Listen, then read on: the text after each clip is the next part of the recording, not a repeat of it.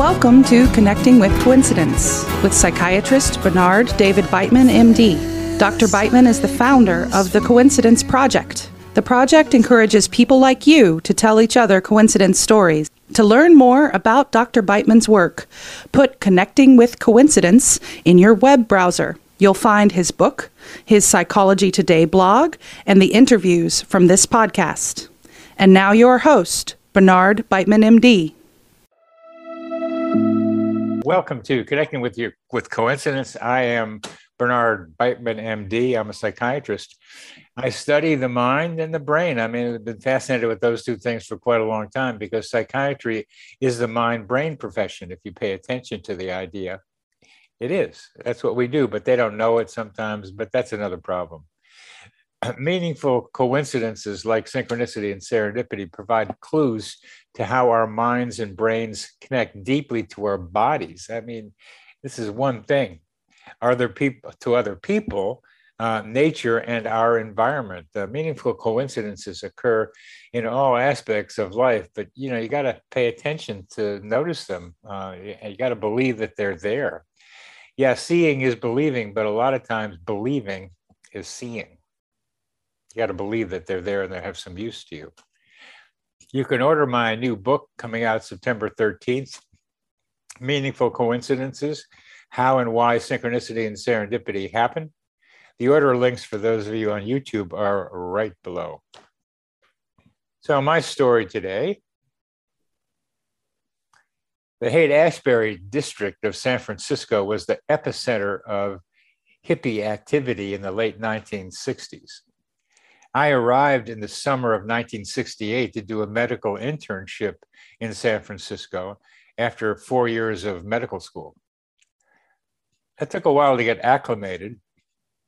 In the summer of 1969, I had completed the internship and had a week of no obligation to no institution of higher learning. I was free, and that was before beginning my psychiatric residency. A free week! Well, I was cruising around Golden Gate Park in my 1968 Volvo and saw a hippie needing a ride. She had her thumb out. I was going nowhere, which could be anywhere, and she was going to a street fair across the bay in Berkeley, so I drove her there. She was the daughter of wealth down on the peninsula, and she introduced me to people of the hippie culture. She got me suede leather pants and a see-through ruffled gray shirt and some other stuff so I could dress the part. Very important to dress the part. My mind expansion adventures were now fully launched because every Wednesday or Thursday of my first year residency at Stanford, I completed the short weeks of that residency and drove north to the cool fog of the city by the bay, where I found adventure after adventure. There were signs on the streets in the Haight-Ashbury district saying, "Synchronicity spoken here." I had to keep telling myself not to get blown out by all the coincidences that were happening in and around me.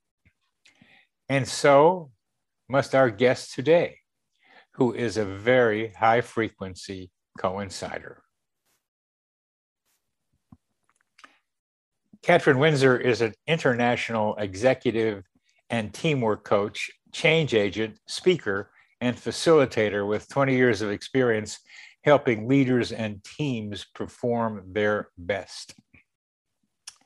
She coached teams to greater performance in 40 or more countries. Her clients range from founders to CEOs of publicly traded companies and their teams. As a speaker, she has given keynotes in 3 languages and delivers immersive workshops. Kat is an expert in facilitating experiences from very large groups to one-on-one personal coaching sessions. She's a native of Switzerland. She has lived in 5 countries, is fluent in 5 languages, and has currently agreed to serve on the board of the Coincidence Project. Kat, welcome to the show. Thank you, Bernie. I'm so glad to be here and talk about this very favorite topic of mine, of Yes. ours. Well, yours, let's start with that. It's been mine for a while too. But hey, Kat, how'd you get into this business, huh? What happened? What happened? Yeah, good question. So, I have always had a lot of these things happen to me. And I found them kind of fascinating, interesting, and a little concerning because nobody else around me was really talking about these things happening to them.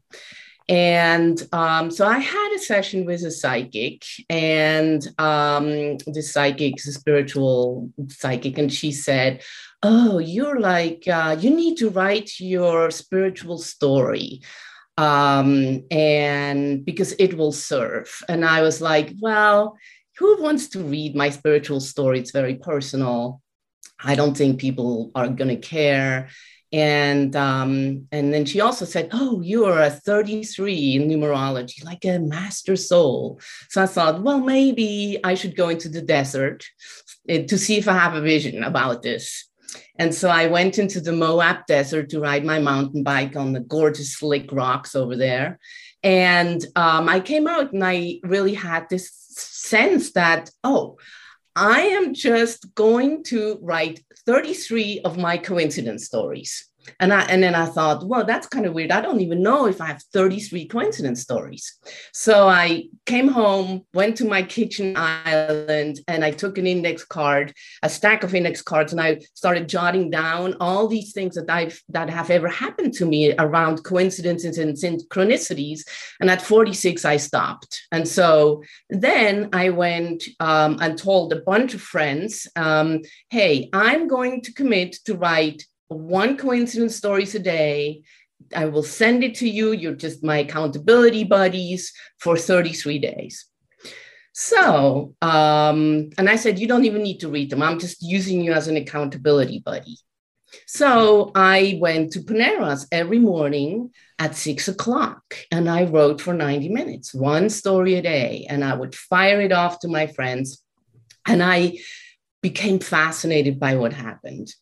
So first of all, my friends who, I told them they didn't have to read the stories, started reading the stories. And suddenly it tapped them into their coincidences and synchronicities. And when that happens, when you start paying attention, there's like such a spark of delight that happens. It's just like oh. And so the impact it also had on me of writing these stories is that oh my gosh, it was so profound. It was like, wow, there's so much more going on than we know. I may as well let go of control and just trust more, fall into trust, kind of leaning back, because I've been very much go, go, go, go, go, and doing the right things. And suddenly for me to just kind of lean back and allow things to flow, to come through, and to trust, that to me was a big shift. So then people said, well, you write such good stories, you need to write a book. So I started doing research on what's written out there. So I came across Bernie Beitman's book, Dr. Coincidence. And I'm reading your book, Bernie. And I'm like going, wow, that is so significant. Like, oh, and I'm normal. That was a huge thing too. It's like, I'm normal. There's nothing wrong with me. And I started reading also Sharon Hewitt-Rowlett's book. And she had also, like guys have categorized all these different types of coincidences and synchronicities. And I'm like, wow, I've had every single one except near death, and I really don't want that one, but I've had every single one of these, and it's normal. And somewhere I read actually that someone who has a lot of coincidences, instead of it being like something bad or wrong with them, it's actually a sign that one is more open, and it's a positive sign. And that's really kind of how I do experience life is I'm an optimist and I'm kind of a positive person. So, and open. So I get these all the time. So you get them all the time. Your life changed as a result of recognizing that you've been getting them all the time anyway. So as you look back on your life, tell us, maybe not the first one, but one of some of the more, a very prominent one that really impacted you. Well, I think the first one that I can remember is I was 17. I had just become an exchange student to come from Switzerland to the States. And I woke up at 2 a.m. and I was like, oh, I start crying. And I was like, my grandpa just died. And I just get up stunned and I go to where the telephone was, and which was in the kitchen in that particular house. And I sit down next to the telephone and I wait. And a few minutes later, my mom calls and says, your grandpa just died. So I was like, well, you know, that is a strange coincidence. Is it a coincidence? Is it premonition, right? What is it? I don't actually really know. But that's just one of those stories where I was like, whoa, how did that just happen? And I mean, what would you call that? Is that a coincidence, or what is that? A premonition? Well, you know, I got started, not exactly started because it started earlier, but one of my more dramatic coincidences was choking uncontrollably in San Francisco when I was age 31, the day before my birthday. And then the next day, I find out that at the same time in San Francisco, 11 p.m., at 2 a.m. in Wilmington, Delaware, 3,000 miles away, my father was choking on his own blood and dying. So that got me into, well, does this happen to other people too, kind of question. And I gave a name to that called simulpathity, the feeling of the pain of a loved one at a distance, which is the original definition of telepathy, tele meaning distance and pathy meaning feeling.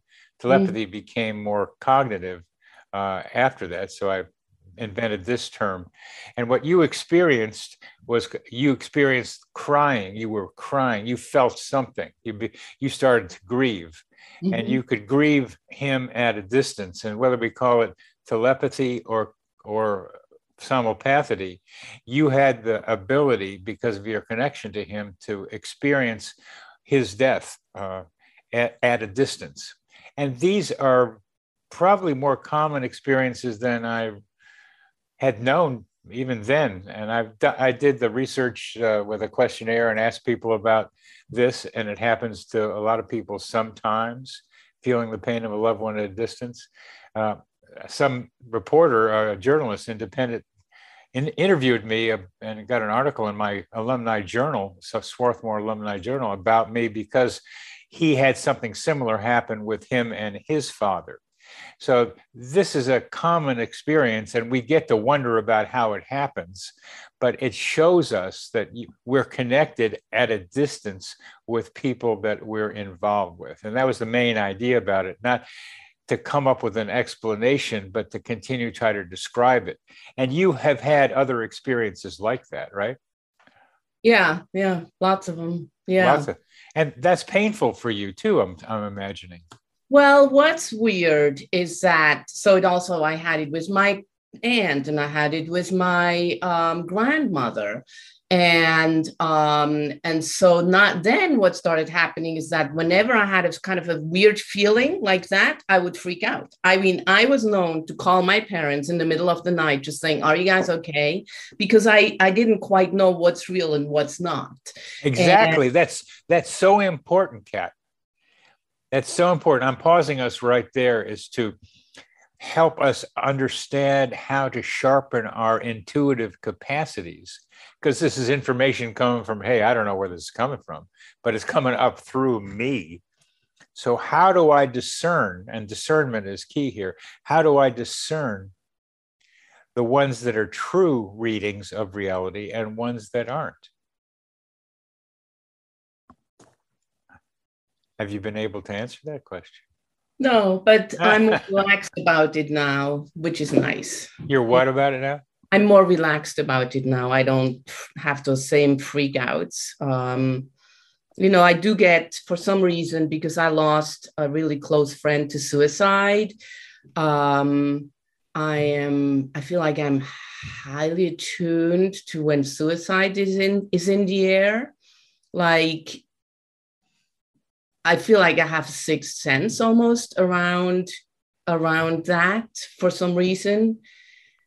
And so I think over time, and also being more involved, well, also being a professional coach where you really, tune into other people and try to understand what's going on with them, makes you an empath. And then with synchronicity and coincidence being involved with you in the Coincidence Project, it makes me even more of an empath. And so I really also have to, in my own spiritual practice, have to really practice boundaries. And like I put on this golden shield of energy, to not be to protect myself. Yeah, you've used the term empath a couple of times. Are you an empath? And please describe what that means to you.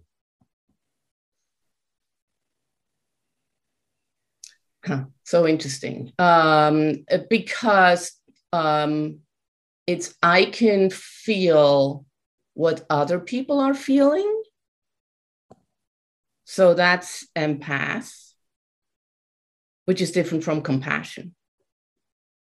So I practice compassion as a service. And then I also use empathy in service of my clients, but I also really protect that one. I need to put boundaries around it. You're a psychiatrist. How about you? Don't you have to do that? I love how people say, you're a psychiatrist, I must know something.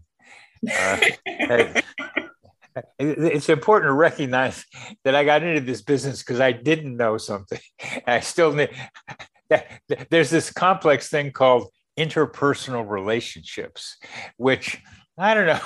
I think they're hard to figure out. I mean, it's they're hard to figure out. So I'm still in the process of learning how to do relationships. I think I've made some steps now. And not all psychiatrists are empathic, believe me. They're very by the book and organized and don't turn into emotions. But having empathy for someone and being an empath are part of a continuum, where you can feel what the other person is feeling empathically, or you can know what they're feeling cognitively, but not feeling it yourself. But when we were talking right at the beginning today, my heart was vibrating with yours because we were both glad to see each other, and I could feel it. And so I'm open and you're open, and it can happen over Zoom like this. And that's really cool how that can happen. So we can be feeling with the other person. It's feeling. There's a Deutsche word for German words for that. It's feeling with.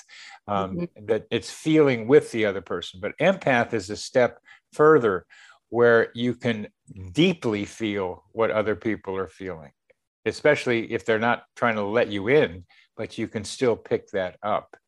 And I think you have that more, let's say, exaggerated capacity, and that you don't know that you've got it sometimes, but you still act on it. That's what I think. Yeah. No, it's interesting. I find coincidences and synchronicities so delightful, and they're so surprising. And every time they happen, it's like a spark of light. And so I have this huge passion around asking people about their coincidence stories, and for me to share coincidence stories, because when I share, other people tune into. First they go, "Oh, I don't think I have any coincidences," and suddenly they go, "Oh, I do have a coincidence." And when they start talking about it, they're just delighted. It's really has a lightening up effect, and I think we all need that. Yes, we do. And I don't know, not everybody that I tell my stories to says, I got a story to tell you back. Some of them say, well, yeah, maybe. But I don't know this. I'm more out here in the desert than where you are, where it seems to happen to you a lot. What is it about you telling people your coincidence stories that then seems to generate the other person telling you? It doesn't happen. It doesn't happen to me a lot of times, but it seems to happen to you a lot. Well, maybe it helps that I am an extreme extrovert. I mean, on the spectrum of like introvert to extrovert, you will find me at the very end. And so I am gregariously in love with people and fascinated by people. And so I know a lot of people all over the world.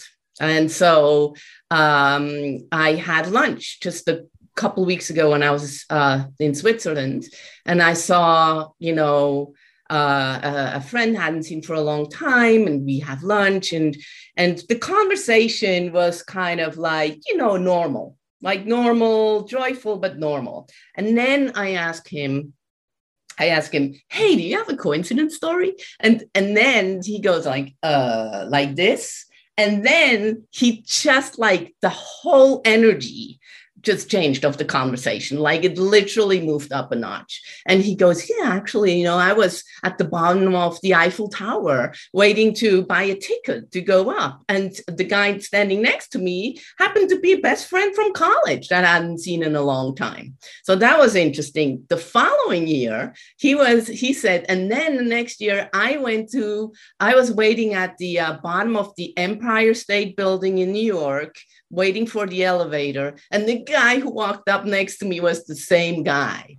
So for him, it was so delightful to tune back into that. And what does that mean? And maybe we can't even make meaning of it, but there is a delight. There is a energy that gets sparked. And we had a great lunch. I mean, that just notched up the whole lunch experience even more. It was awesome. That's pretty amazing, and what it tells me is what we're talking about with the coincidence project itself is that the coincidences illuminate the invisible threads that connect and unite us. So it's not about how it happens exactly that I'm trying to do, because we're a distance from that, but we're describing that it happens, and it is describing, these stories describe the connections among and between people. Gosh, we're so much more interconnected than we're aware of. That's the yeah. Yeah. And this is to make us more aware of it. But you are a connector. I mean, you are a coincidence ambassador, really, of the type that we need more of. And somehow how you do that, you know a lot of people, but something makes you say to certain people, like this guy you're having lunch with, hey, you got a coincidence story. Something intuitively says it's a time to be able to ask that. And you have been able to do it so that you get people with you to light up. It pushes up things. But let's talk about you. What kind of coincidences do you experience? What are some of the more prominent ones? Well, I mean, there's the ones where I bump into people in the weirdest of places. Like I was flying back from a business trip from Brazil, and I land in Washington D.C. to try to transfer a plane, and as I'm waiting there to get off the plane and yawning, feeling like I'm looking completely disheveled because you don't sleep well on a plane, right? There's a guy yawning next to me, and he was one of my biggest clients, and it's just like from Denver. I was just like, oh, Tom. So, I'm in Zurich airport and I'm running to catch my flight, and the other way comes a former boyfriend of mine who lives in Rome. So we're like, oh, and we hadn't seen each other for a long time, and we could have just stayed there and had a really great conversation, but we just hugged each other and then moved on. Or they just those happen to me all the time. Like, it's weird. It's almost like we are magnets to each other. We like vibrate or oscillate on the same vibrational frequency. We're going shooting through space that way, or the universe, and we bump into each other because we're like vibrating or on the same frequency. And then there's people that we have not, like, we are so different in our vibrations that we never, bump into. I have 40-year strings. Like, I have strings of coincidences that to me are fascinating. And so I want everyone to spend some time looking at the coincidences in their lives, because by sitting down and doing that 33-day exercise, it's like I saw a coincidences linking a string for 40 years, which exactly give me so much certainty of why am I here in Boulder, Colorado? Like, it led me here across multiple countries over 40 years. So there's something so nice to have this certainty. I'm in the right place. I'm doing the right thing, rather than doubting or what path should I take. It's like, I'm right here. Well, you can learn that in a lot of ways, but how do the coincidences help you learn that? What were the coincidences? Well, so first one, 15 years, I was 15 in my hometown in Switzerland. And some friends say, hey, meet this guy, he's an exchange student.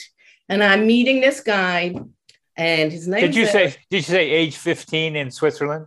Yes. What town? In Biel-Bienne. It's Okay. a bilingual town, a half an hour away from the French border. Thank you. So I'm meeting this guy, and he's from Boulder, Colorado. And I just thought, oh, he has a nice outdoorsy kind of look. Okay, Boulder, Colorado. But I still remember, like, bing, like Boulder, Colorado, it had a resonance to it. Okay.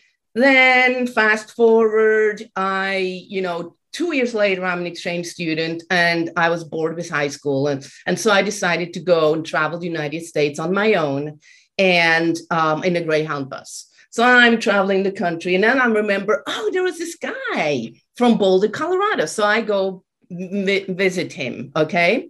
And he lives up a steep, windy road called Boulder Canyon. Lives on top of that. So I'm going up this death road in my mind, like kind of up to there. So Boulder Canyon, okay? Fast forward, I am living in London. I'm on a yoga retreat in the countryside, and my yoga teacher is like teaching us how to chant Om Namah Shivaya. And there is 2 pictures that he always has, my yoga teacher. This one with a big-bellied saint from India with a loincloth, and another saint. So, and they were like, because of this lineage, we're chanting Om Namah Shivaya, Om Namah Shivaya. And so I'm learning that chant, and it has a deep resonance.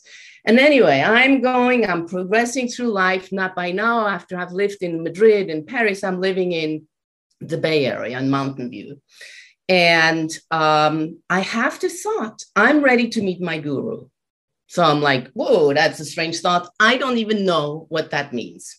So anyway, my yoga teacher from London says, hey, I'm taking some senior yoga students to India, and we're going to meet his guru. So I thought, well, his guru is probably going to be my guru. So we're going to India, but his guru died the day before we got there. So what happened is that every day for the whole month, more and more sadhus and saints came to pay their respects. And so I actually met so many gurus. I cooked lentils for them. We washed their feet. It was a big thing. So I come back from India, I'm going, I didn't meet my guru. Like, how strange. After I met so many, I had a huge choice. But when I least expected, I'm suddenly walking to the coffee shop in Mountain View. That's like a year later. Or 2 years later, I'm walking to the coffee shop in Mountain View, and I'm seeing this little Indian store, Hindu store, and it's going, okay, I finally can relate to all these sculptures. And a little Indian man waves me in, and I'm going, he looks friendly, I'll go in. And there is that huge on the wall, that same picture of that saint, the big bellied saint, Hindu saint with a loincloth on. And that just about was like, wow, that's amazing. What a coincidence that same picture, because there's a lot of gurus and saints all over the world, right? But it's that same guy. So then this guy, Indian guy, says, come back tomorrow. We have my Kundalini master who is going to teach a class. And so I walk in the following day, and I'm walking into this space where that Kundalini master is, and I get electrified. Like, I literally feel like a shock. And I knew within split seconds that he was my teacher. So guess what? He lives in Boulder, Colorado. The ashram is up that windy mountain road on top of that Boulder Canyon road. And the chant we do is Om Namah Shivaya. So it's just like, wow. Like, was that written? Was that written? Was that written? She says. That's a good story. You've told that one before, starting age 15? Oh, no. Never. This is the first time. No, I've written it. You've written it, but this whole sequence you just described, you've never. I mean, it seemed fresh enough, so I had to ask about. I have to ask about it because it was whether this is the first time, because it was so much fun riding along with you. Because partly I knew where you were talking about with Mountain View and other places, but to hear you say it with well, anyway, it was great listening to you. What I'm getting so far, Kat, is that the two types of coincidences that seem prominent so far are the ones where you feel the pain of a loved one at a distance of some form or another, and that you run into people and in various places. Well, you're extrovert. You also travel a lot. You've also been in a lot of different places. You also like meeting people. I mean, that's the extrovert part of it. So you've established a very large community out there of various intensities of connection. So you have that. You have a lot of people that you can run into. But is that still what am I missing about you with the simulpathity kind of thing and running into people? Well, I think there's also something about manifesting, or when you need a sign or you're looking for a sign or some guidance, that I think I have a lot of those. So like, here's my Dalai Lama coincidence. Like, I've been meditating for a long time, and sometimes you run dry, right? Like, sometimes it feels super juicy and your practice is going great. And sometimes it's just like a slog, really. And so I was going through one of those dry periods, and I was like, oh my gosh, I need some sign. Otherwise, I think I'm going to lose my practice. So I'm flying to New Zealand for business. I'm going to check into the hotel. And as I'm walking into the hotel, it's like full of Tibetan Buddhist monks. I was going, this is weird. I wonder what's going on. And I'm, Googling, and it says, oh, the Dalai Lama is speaking at the conference center 2 hours from now. And it's within walking distance. So I'm like, okay, that's good. Let me try to get a ticket. But somehow it rejected my credit card again, and I get really frustrated. So I'm going back into the elevator to go to walk to the conference center. But as I'm opening, the door opens of the elevator, I have to step into this moving sea of Buddhist monks. I literally had to step into that sea. And suddenly I go, oh my gosh, that's the Dalai Lama right in front of me. I'm looking at the back of his head. And then just as I'm staring at the back of his head, having this realization, he turns and he starts walking in my direction. And I'm going, oh, is it going to pass? So I'm just going to be, respectful. And he stops in front of me and he puts his hands around my hands. and I'm gone. By then, I'm like, literally, I'm in a different dimension, like just almost like the universe exploded in my head. And then when I came back to like normal cognition, there's a little old lady who goes, "Want a ticket?" And I'm like stunned. And I say, "Is it a good ticket?" And she goes, "Good ticket, $20. So I'm like, I'm paying her $20. And I'm running to the conference center and I'm sitting down third row in front of him. And I swear, he looked at me and he goes, and he felt like when he started talking. And sometimes we meet people from past lives or something like that. Like I felt like he was looking straight at me, but of course he talks like that to everybody, feels like he's talking to them directly, but it was significant for me. So conclusion, I'm continuing my meditation practice, and it has new dimensions since that experience. I'm on the right path. I know I've been a Tibetan Buddhist monk now in a past life. I know how I've died. Like, I have all these visions through my meditations. So it's very clear. So. What was it like for you to just tell that story, Kat? Reaffirming. Really, like, yeah, I am on the right path. Like I meet, like, seeing everybody. It's like we get drawn out, our attention gets drawn out, and we get stressed about stuff. And we're in our heads and we're trying to figure things out. And it can be really stressful if we live in that state too much. And so it's nice to just, wait a minute, there's so much more going on. And what about if we trusted that we're on the right path, that things just are aligning themselves, as long as we point ourselves towards the light? What about that? Yeah, what about that? I mean, I think it's just a reminder to all of us to focus on the light.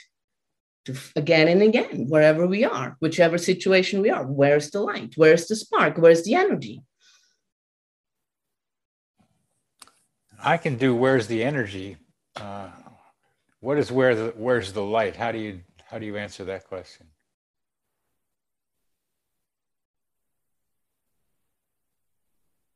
That's a really good question. Where's the light? Well, it's how it feels within your heart center. When there is a, and there is a, ooh, there's like an upward, there's like an expanding and upward kind of, that's where the light is. And so we need to tune in to our being and just kind of follow our heart, right? Because the heart knows where the light is. The heart knows where the light is. The heart knows where the light is. Well, I was so caught up in your stories that I want to leave up to you now where we should go with this. What else do you want to be able to tell our audience? Well, I think we should tell people about the Coincidence Project and how cool that project is. And that, like, let you say something about it. Me? What do I have to do with it? Okay, wait. So okay. So to people who are listening, Bernie is the world's leading researcher on coincidences, and has so many episodes and podcasts and written books, and a new book is coming out. And his passion is clear. His intellect and the work he's done on this is extensive, and so through the Coincidence Project, which you started with Juliet, you're gathering people to really help us connect to the synchronicities, the coincidences, the interconnectivity in life, and help tell stories about coincidences, because that's what that does. That's how I understand it. How would you expand? Well, that's what I wanted to understand, is how you think about how you see it, because I'm in the middle of this, and it's like I have my nose on the mirror, and I can only see like my eyes or something, but I can't see the whole thing. So I'm trying to figure out.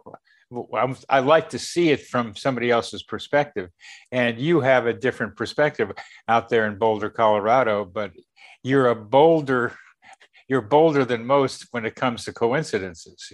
You're out there with them, and I enjoy hearing about you and how you experience them, because you're running around out there more than I do. And I've run around out there. I mean, I've been out there, but you really run around out there. I mean, that's 5 languages and all the places you've lived in, and now you're in the Boulder, but a lot of other places. So it's fun hearing your perspective on it, because I've got so many different ideas. I don't know how to organize them in a way.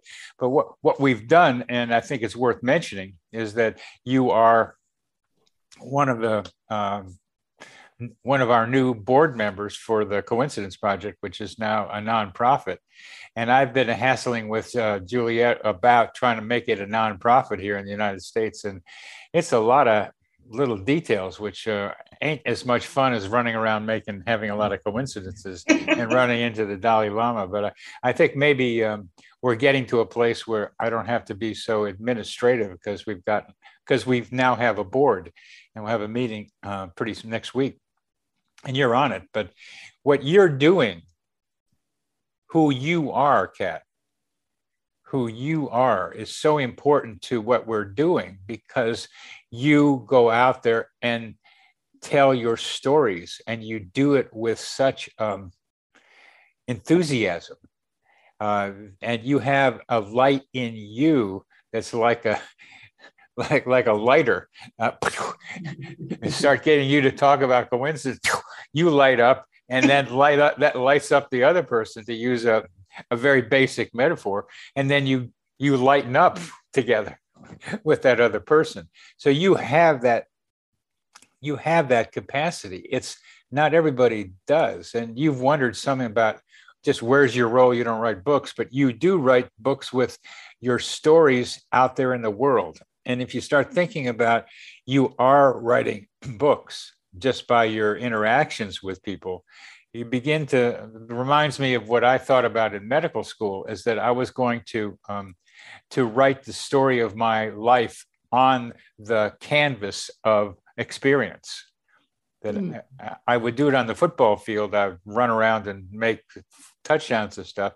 And that was a metaphor. That was a canvas, a smaller canvas. Now it's been a larger canvas. And I try to see that. But I'm also a recorder, because I like to write. So I write down some of these things, and they become more coalesced. But you are out there making it happen, Kat, making people think about their coincidences, which is a fundamental purpose of the Coincidence Project. So it's fun hearing you with your specialty.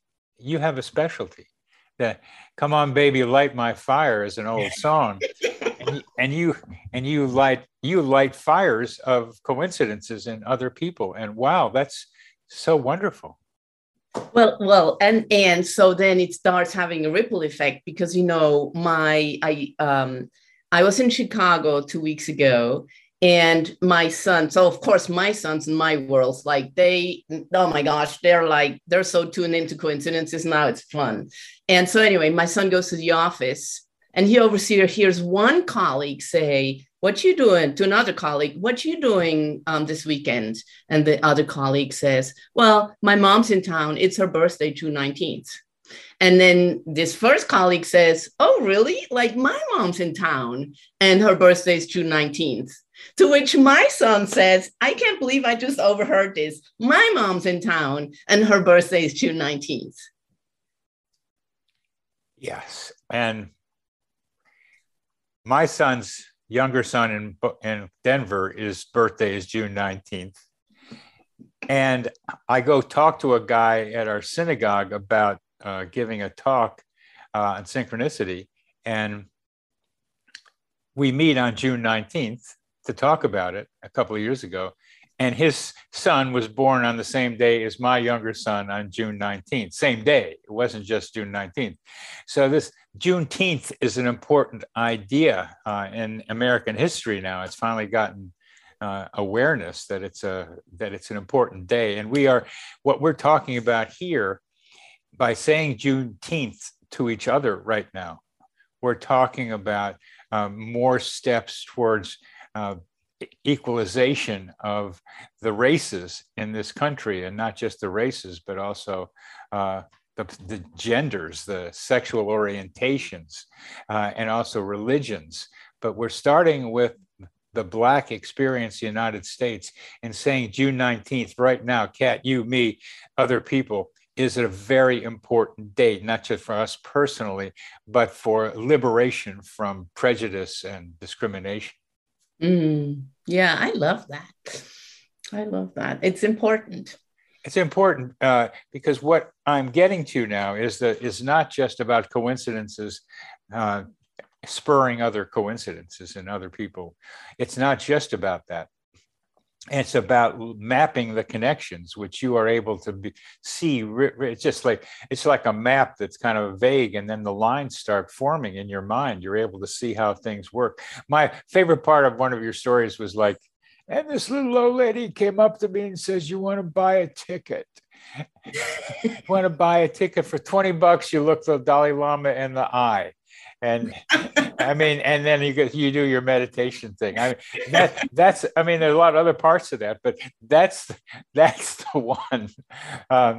Deepak Chopra had one like that, where he's going by the bathroom, and his guru walks out of the bathroom at a conference, and now that became who he was, who he is right now. There are small ones, and there are big ones, small big ones that like explode somebody into where they're going. And those are really fun to see. And they're great stories to tell. But what's the reason for that? The Juneteenth idea that we just talked about is to recognize the cultural context of these coincidences, that we are all connected. And what is that? And how are we connected? And what does it mean that we're connected? And how do we relate to each other because we're connected? Those are important questions for us to answer, because I suggest in my book, and I'll say in lots of different other venues, that we are needing to recognize that we're headed for the sixth major extinction, that we're causing our own death, that when you talk about suicide, it's not just personal suicide, it's humanity is committing suicide right now in a very slow way, like smoking is a suicidal action. So is using a lot of petroleum products a suicidal action, and other things that we waste energy on. So how do we marshal these connections among and between people so that what I call the collective human organism can organize itself to help save itself from its own destructive tendencies? I think connection is so key, and it's not just between humans, it's also with nature, with everything. Like, I just went for a beautiful hike this morning, and just feel so connected to the butterflies and to the flowers and to the clouds, and it's when we get out of our heads and our opinions and our judgments, and we're just allowing our whole being to vibrate with our environment and attune ourselves and to each other. And that's I think it's mostly heart-centered connections, or it's full being connections. And I think where we go wrong is that we're too much in our heads, and that's where judgments and they don't look the right way, or they don't believe the right thing, and it's all conceptual BS, really, versus tuning into our full being and our heart. It's such an honor and opportunity to be able to do what you just described, to have the freedom to feel what nature has going on with it, with the birds and the trees and the coconut leaves, all the things that are out there that I enjoy very much too. We have teeny little mountains here in Charlottesville compared to where you got, but I was up in the mountains the other day, and such a pleasure to be able to be in a mountain lake and swim out to an island in the middle of the lake. and to be able to feel the environment and to walk through this luscious green and feel the leaves kind of chlorophylling their thing with me is just, it's a wonderful opportunity that we have to do it. But there's a lot of people that don't have this opportunity, Kat. A lot of people can't do what we are able to do. What do we do about that? I mean, there's nature. If you only have a little balcony or windowsill, you can still plant a plant. I think you can still sink into your heart and feel your body and be whole. If you live in New York, I lived in Manhattan, there's Central Park. In London, you have Hyde Park, and basically also get out into nature. It's a fast way to tune ourselves. I agree with that. It's a fast way of doing it. Well, let's go back to the Coincidence Project a little bit, because I'd like to know where you see the Coincidence Project going. You're going to be part of helping direct it, and I haven't been able to ask anybody this question yet. So, because we're going to have to wonder about it, but where you personally think the Coincidence Project can go. We've got a vision and mission statement and all that, but what do you see? You're a corporate organizer. What do you see? I think that by helping people tell coincidence stories, like share and start paying attention. So it's like to enable that. It's like raise the awareness of synchronicity and coincidences, I think. And I think storytelling is awesome. Bringing people together, having fun with the whole thing, and marvel and delight. Because that then, first of all, it raises the energy. It is super connecting. It makes people aware how completely interconnected everything is, that we are as humans, but with everything, right? I mean, we're even with the universe. Everything is like working in synchronicity. We're just a tiny cell of the whole universe, multiverse. Anyway, so for people to feel the connection, and then, so I'm seeing coincidence salons, and I'm seeing, one could have so much fun in so many different ways with it. It's mostly bringing people together and sharing, storytelling, marveling. We do our Coincidence Cafe on Saturdays. I think maybe we should start having meetups in local towns. Maybe I'll organize one in Boulder. Actually, I'll just do that. I am going to organize a meetup on coincidences and synchronicities, in Boulder. And I know one thing to be true: people are going to have a good time. They're going to walk away lit up. Juliet and I call that synchronicity soirees. Getting those together. You can get a better name than that. You came up with serendipity. The Coincidence Cafe. Tea or synchronicity. Tea, yeah. Come to this Coincidence Cafe and have some serendipity. I use that line a lot from you. So what I'm learning about you from this, Kat, is just where your power and strength is for the Coincidence Project.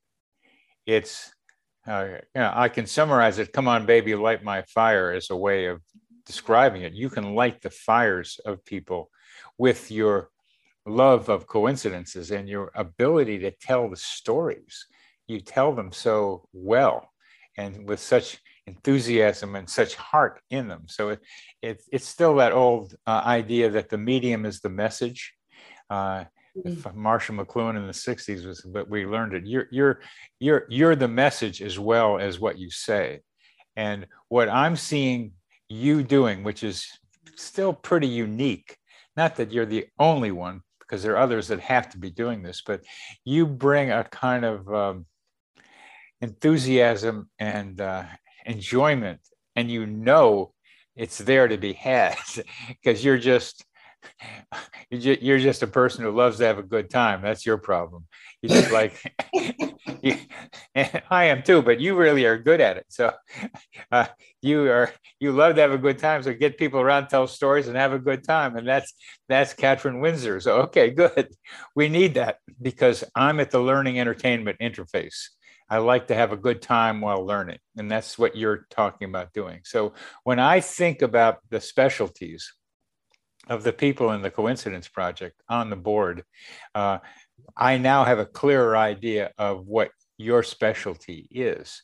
This gathering people together. I hope you do the coincidence. What are you going to call it? The gathering in Boulder.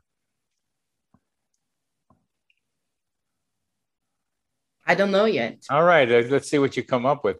But maybe when I'm there on a Monday, I can show up at one of these things and see what happens and see what you've gotten going, because it might be fun to be able to try that out just to see what you've got.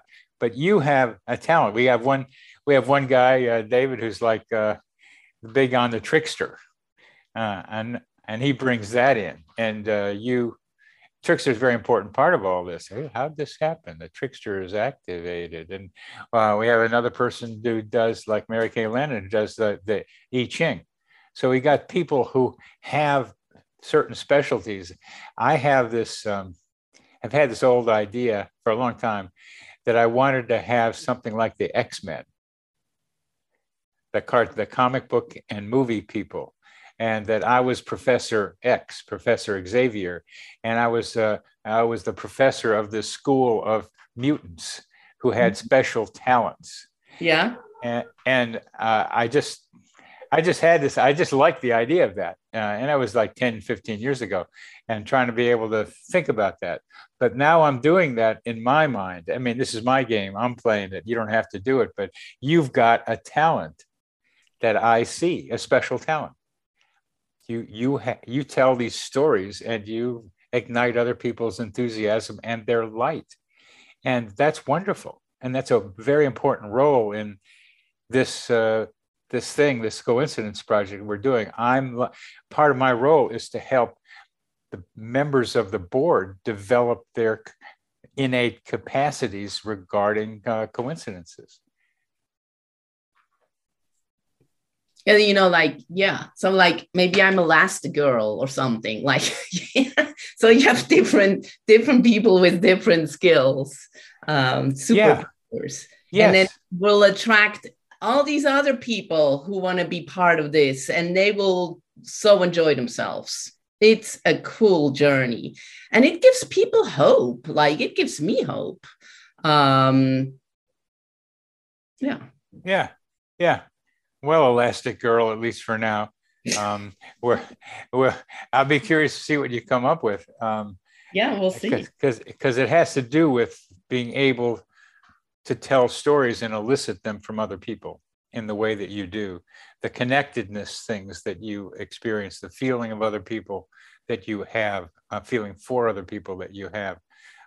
And your sequence stories, those are great. I mean, as you said in the middle of telling the story of how you got to the painting again of the big-bellied guru, was this written? You asked. Was this written? It's just too good a story. Looking back, it looks like somebody wrote the thing. So that's where you get this fate thing. It looks like but no, and yes, it was written. It was written by Katrin Windsor.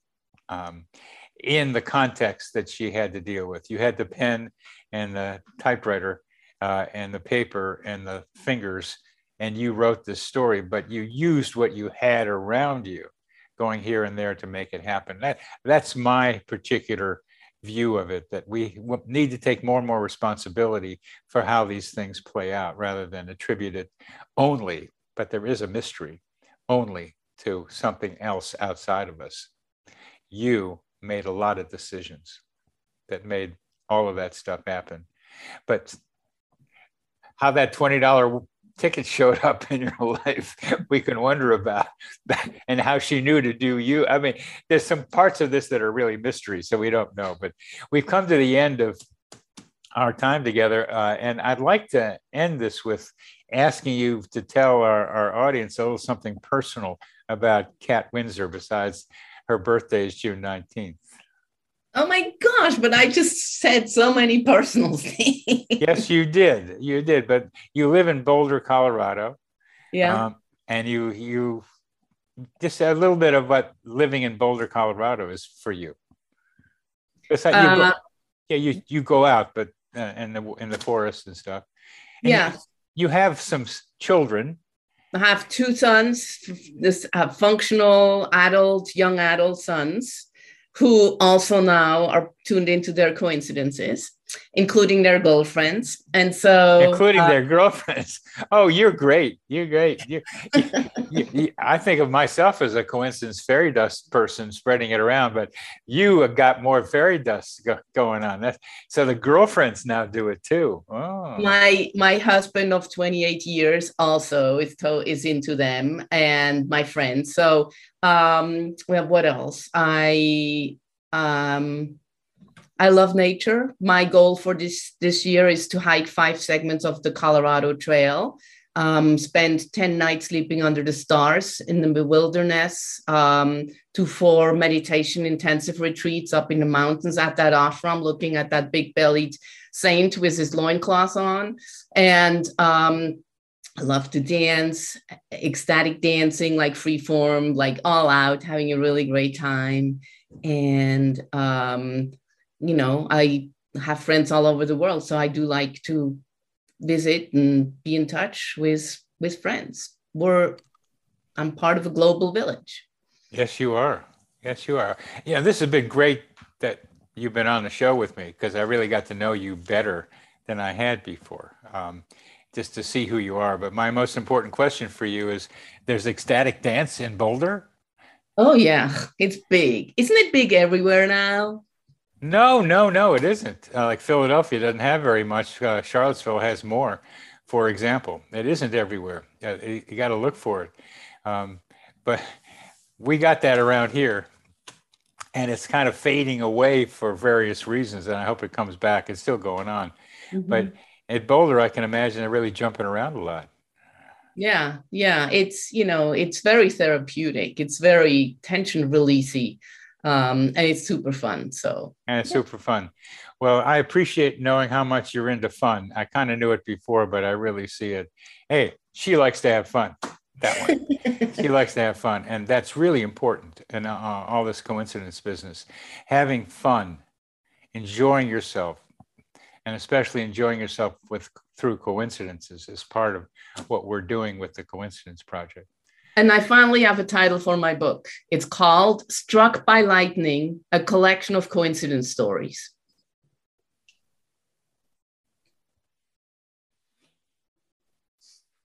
All right.